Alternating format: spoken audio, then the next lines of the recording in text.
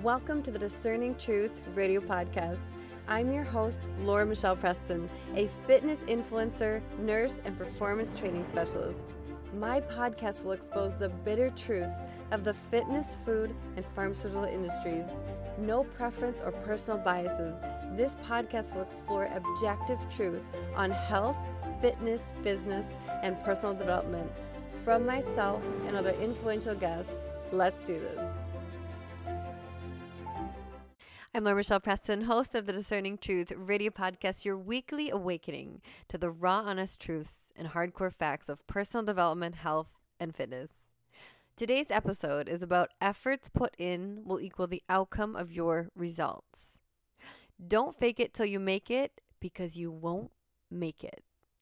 What do I mean by this? Well, having a conversation with one of my clients today made me want to share this with you. She said, Laura, I am lazy as fuck to cook. And my response was, LOL, then you will get lazy as fuck results. She told me I'm right, I hate you, and sent me a laughing emoji face and a heart. If you can relate to this, say I. I know as you connect to this, it's extremely familiar to the obstacles you have come across while trying to live a healthy and fit lifestyle. And you find yourself scrolling through Instagram, looking for shortcuts, reading books for shortcuts, gathering 100 different books, mentors, searching for people that can help you, searching for this magical solution. And all this, you spend so much energy searching and searching and searching. And you don't realize that your solution is within you. The problem with this is that no one's going to save you. And you can learn and educate, but unless you put it into action, you become an information collector, this information gatherer. For example, you want a six-pack, right? And it's not about reading how to get a six-pack. It's about doing the work that gets you a six-pack. Believe it or not, I actually get emails on people that go through this incredible diet that I have laid out for them, and they want me to customize it to add in unhealthy foods so that they can follow it more easily. Like, grasp this for a second. So somebody wants me to make a meal plan with toxic processed foods, like add toast and pasta and Quest bars in my diet so that I can follow it. And I know this might sound not so nice, but if I were to do this, this would not be motivating someone. I'd actually be doing the opposite. I would be enabling them. Me changing a diet for somebody that's not good for them, that's not healthy, would be like saying to someone that I don't believe that you can actually do this. I feel that you're not going to follow it properly. I have altered it so that you can eat whatever you want, and this is the best you can do. This would completely enable and disempower somebody. This would not show good faith in them. This would not teach them how to self-empower, right? It's kind of like a kid that's having a temper tantrum because he's so hopped up on sugar that he wants that candy bar and is going to throw down a temper tantrum in the middle of the grocery store.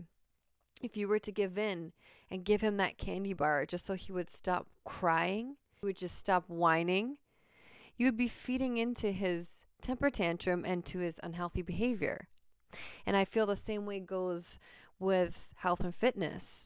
That would not be empowering. That person's not going to learn. I would rather educate and show them why they're eating this, how to eat properly, how not to try to sprint before they walk. Shortcuts in equals shortcuts out. Full efforts put in equals full efforts put out. There are no shortcuts to getting healthy from the inside out. And if they are temporary. Shortcuts, you could pop a couple fat burners, start to lose some weight, have some digestive problems, maybe lose your hair. You might lose, 10% body fat, but you'll be back into that same cycle when you realize you spent more time trying to find a shortcut than doing it right and sustaining it long term. You fall back asleep. And it's time to wake up and be realistic with yourself. Are you putting in 110% effort with eating, with planning your food, with exercising, with sleeping, with hydrating, taking care of yourself, showing acts of self-love, processing your emotions? Or are you putting in 20% effort, expecting 100% effort in return? Do you think that I don't want to eat pasta every single day and some days not work out and some days not wake up at 5 a.m.? I'd rather get an hour of sleep. Of course I don't want to always do that. But you know what? You know what I like better? I like my health better. I like my mood better. I love my body better. I love my drive, my passion. I love that liberating feeling that I get every single time I do something for myself, to grow, to change, to show acts of self-love, to nurture myself. And I would much rather have that feeling of empowerment than be back into my old patterns of feeling disempowered. Let's dive deeper into the psychology aspect of this. Why is it so challenging, for example, to provide food that's healthy for yourself? On some level, there are multiple factors to why we can't seem to get a hold of our lifestyle. And food goals, for example, such as sugar addiction from the toxic food, not learning how to cook, not having systems implemented and check for planning and grocery shopping, financially stuck, confused with what to cook, when to eat, portions, do you count calories, do you not? Which you guys all know I'm not for. This fad, that fad, this supplement, the list goes on. But what's the main problem here? The main problem is that we don't self-empower. We don't know how to empower ourselves. We talk about it, we read about it, we see others doing it, or we think we see others doing it, but we don't know how to really do it. And I go over this in my new app that's coming out in January, but really, realistically, we don't have those tools. And we need to implement the tools, real tools to do this on a daily practice, to self-empower and stop relying on others to just do it for you. The issue is we are not motivated by our goals.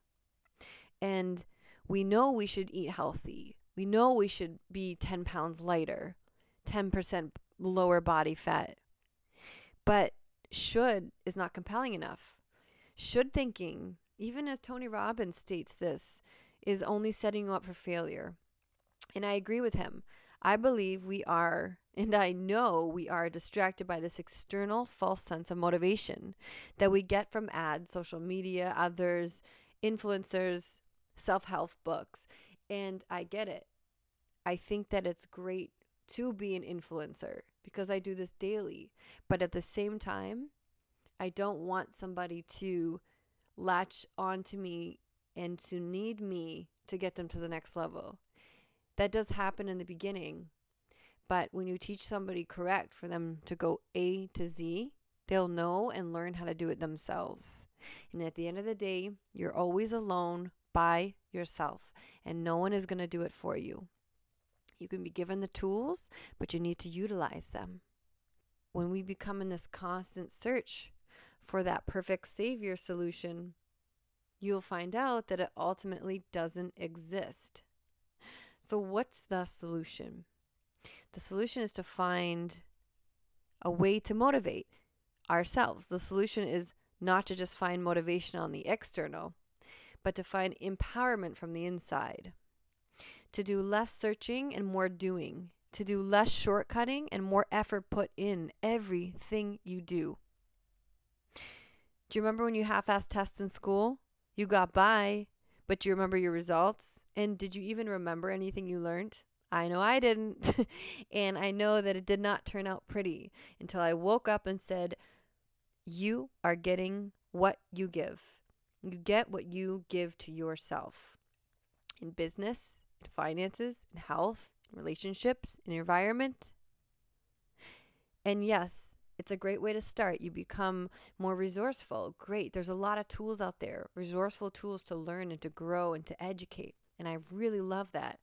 But you have to put in what you learn into action. And it's kind of like I can't sit here and tell you to live a certain way. to eat a certain way. I have tools to help you, but ideally you need to make that decision to put in the work to achieve 100% what you're putting in there, what you're putting out, what you're putting into yourself. So tonight, I want you to write down a couple different categories.